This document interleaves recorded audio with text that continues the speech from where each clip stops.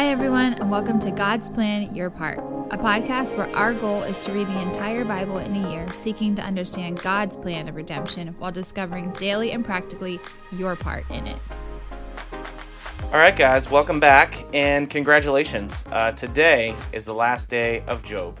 We are looking and I'm here for it today. Hey, Jenny has recovered. She's not sick anymore. That's not entirely true. Well, she half recovered enough. To read these final germs chapters all over her of microphone. Gross. We are going to be reading Job 40 to 42. This is the second part of my favorite part of Job. I really like the verses that we read yesterday. I super like the verses we're going to read today. And then we're gonna be done with the book. So there is some interesting things in here.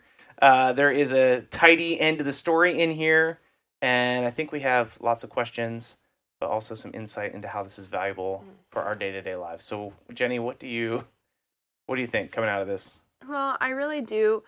I think one thing that's cool about Job throughout this whole story, he starts out with like having these terrible things happen to him. He's still like, he trusts God. He believes that God has what's best for him. All the things. He goes through all this terrible stuff with his friends. But then here at the end, like at the beginning of chapter 40, like he still is humble and he's just like, okay, God, just lay it on me. I'm going to be quiet. You just speak. And then God just kind of comes in and lays out his power in front of Job, making it very obvious who he is. Uses some really weird imagery of these like strange beasts that I think is kind of creepy. You have nightmares. You have like Job nightmares. Yeah, but I like the power of God being shown in these passages, but I was saying earlier to Ryan, I feel like it kind of feels like a little bit more of a slap on the wrist again for Job, like, okay, shut up. I'm God. Listen to me. Here we are. It's interesting because I don't think I share that same reservation. Like God is able to say those things. Like if God showed up to you today and was like, "Hey, be quiet. I'm doing what I'm doing." Like I think some of that is where in our world today, like we tend to view God as friend because that's like what we're super into, right? But so much more, it's valuable for us to view God as king. Mm-hmm. And so if you view God as king, which is most likely how Job would have viewed God, you don't see that as a slap on the wrist. You see that as like, oh, I'm like a faithful subject of yours and I better be quiet because what you're commanding is necessary. Right. And so God does love us like Jesus, like there would be no Jesus if God didn't love us. And he desires relationship with us, but we have lost some degree of like the authority of the God of the heavens that is evident here in Job. I mean, like so much of these final chapters of Job are like, God is big, God is powerful, God is sovereign. Who are you seriously to question God? Mm-hmm. And so it's like a huge picture and it's also convicting at the same time. So we do get these nightmare creatures that you're going to be dreaming about later. Well, it's really weird because I think in my mind I saw one as kind of like being a little bit better than the other, but I think Ryan kind of challenged me in that, saying like, well, the one is just like this fierce representation of like strength, yeah, and then the other one is just like terrifying. So what were the animals that you compared them to, or the beasts? So in chapter 40, we hear about Behemoth. I think we actually heard about Behemoth earlier as well, and then in chapter 41, we hear about Leviathan. And there's several different takes on this. There's three major ones. Take number one is that these are dinosaurs. Our sons would love Jenny, that. don't laugh. I'm sorry. These are valid takes that people have. Take number one is that these are in fact dinosaurs, and they were, driven to extinction, and there's no longer Behemoth and Leviathan. Take number two is that Behemoth is a hippopotamus. If you read over the description, it's very similar. Leviathan is a crocodile. If you read over the description, it's kind of similar, except for half of Job 41 is about how Leviathan like breathes fire. Mm-hmm. And I've never seen a crocodile do that. Take number three is that these could have been like cultural mythical creatures that everybody had an idea of, kind of like a unicorn or a Pegasus or Dragons. Yeah. I mean, Leviathan actually seems very similar to a dragon. These could have been mythical creatures that were seen as like the keepers of the afterlife. So like, I feel like I tend to like go with that one. What I think is going on here, and actually this could be whether he's talking about a hippopotamus and a crocodile, or if he's talking about some kind of mythical creature. Basically, God is declaring that he is ultimately power over everything, which is what we've seen in the chapters before. So, something else that's cool is that we move into Job kind of like coming out of this really bad part of his life into God kind of being like, hey, all you friends, you were pretty awful too, and I do not accept your prayers and only accepted Job's. So that's kind of cool. It's interesting. So speaking about his friends, Elihu is not listed here. Yeah, that's really which cute. is kind of like, what's going on there? So he talks about the original 3 friends, but not Elihu. But he does say that, hey, these friends, they actually need to like repent. They need to offer sacrifices, and they need to hope that Job will pray on their behalf. Which I actually think is something we'll talk about here in a little bit with the your part for the day. The righteousness of Job is part of his prayer life. So like God essentially looks at these 3 guys and he's like, you guys don't even know me. Job knows me. And so Job needs to pray on your behalf. Well, that's really helpful to me because there were times when I would hear the friends and what they had to say. I'm like, okay, well, are they right? Like, yeah. Is there something going on? But God, I feel like kind of just clears all that up in this last several paragraphs. So something to keep in mind is that we, like Job, hopefully, we can pray to God whenever we want. You don't even, actually what's interesting is like, you don't even have to know God to pray to him. But knowing God is a huge part of an effective and legitimately life-changing prayer life. So here we see Job's righteousness being held at a very high standard. God is asking him to intercede on behalf of his friends.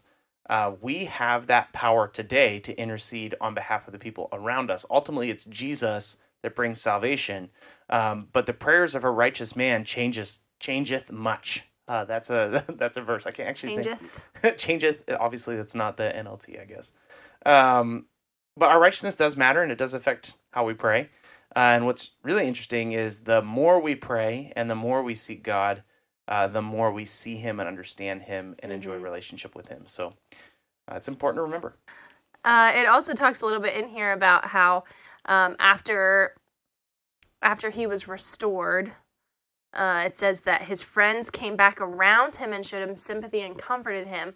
Or is this referring to the same friends, or is this other friends? Isn't that hilarious? Once he has all his stuff, the friends are like, dude, you're awesome. We love you. So are these same friends? I think it's very possible it could be the same friends. Okay. I mean, remember, like, throughout Job, we hear him as, like, a influential person in the area, in Ur. So I think it's possible it's the same friends. I mean, it probably shows a little bit more about them than it does Job, in that when he had nothing, they were coming at him. And when he has everything, they're like, oh, we love you. BFFs. And the book actually closes out with something really interesting. I think this is probably, I'd have to look into this further, but I don't think I have to look into it much further.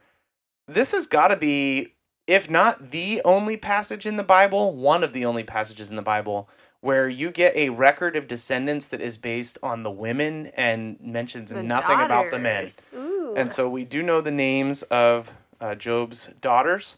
We don't know the names of his sons. And this is an opportunity for me to point out that Christianity highlights women above any other faith. You will see as we're on this journey, reading through God's entire plan and what he was doing, that women are oftentimes held in pretty high regard. There's definitely some low points in the Old Testament for sure, but that's usually when people are doing something, not when God is doing something. And so it's very interesting that this is ancient literature and the focus is on the daughters of Job, not the sons. So, hey, we made it through Job.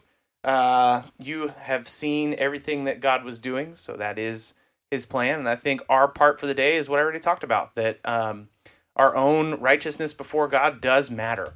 And so Job's faith was incredible. We've seen him sit through a lot. He experienced all the emotions, but ultimately God looked at him and found favor on him. because he was a good man and he did worship the Lord authentically. And so the challenge is for us to do the same, to have faith, to worship him and seek him on a regular basis. So we'll be in Genesis 12 tomorrow. We're going to bounce back to Abraham. Feels like it's been a little bit since we've heard about what was going on there. So we'll see you then. Bye. Job chapter 40.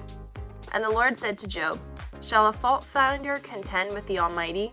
He who argues with God, let him answer it." Then Job answered the Lord and said, "Behold, I am of small account. What shall I answer you? I lay my hand on my mouth. I have spoken once, and I will not answer, twice, but I will proceed no further."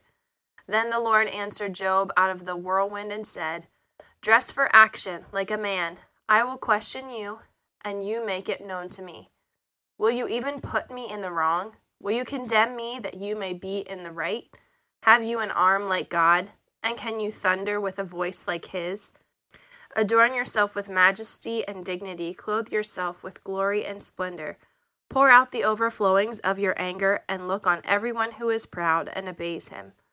Look on everyone who is proud and bring him low, and tread down the wicked where they stand. Hide them all in the dust together, bind their faces in the world below. Then will I also acknowledge to you that your own right hand can save you. Behold, Behemoth, which I made as I made you. He eats the grass like an ox. Behold, his strength is in his loins, and his power in the muscles of his belly. He makes his tail stiff like a cedar. The sinews of his thighs are knit together. His bones are tubes of bronze, his limbs like bars of iron. He is the first of the works of God. Let him who made him bring near his sword, for the mountains yield food for him, where all the wild beasts play. Under the lotus plants he lies, in the shelter of the reeds and in the marsh. For his shade the lotus tree covers him, the willows of the brook surround him. Behold, if the river is turbulent, he is not frightened. He is confident, though Jordan rushes against his mouth. Can one take him by his eyes, or pierce his nose with a snare? Can you draw out Leviathan with a fishhook, or press down his tongue with a cord? Can you put a rope in his nose, or pierce his jaw with a hook? Will he make many pleas to you? Will he speak to you soft words? Will he make a covenant with you, to take him for your servant forever? Will you play with him as with a bird, or will you put him on a leash for your girls? Will traders bargain over him? Will they divide him up among the merchants? Can you fill his skin with harpoons, or his hand with fishing spears? Lay your hands on him. Remember the battle. You will not do it again. Behold, the hope of a man is false. He is laid low even at the sight of him. No one is so fierce that he dares to stir him up. Who then is he who can stand before me? Who has first given to me that I should repay him? Whatever is under the whole heaven is mine. I will not keep silence concerning his limbs, or his mighty strength, or his goodly frame. Who can strip off his outer garment? Who would come near him with a bridle? Who can open the doors of his face? Around his teeth is terror. His back is made out of rows of shields, shut up closely as with a seal. One is so near to another that no air can come between them. They are joined one to another.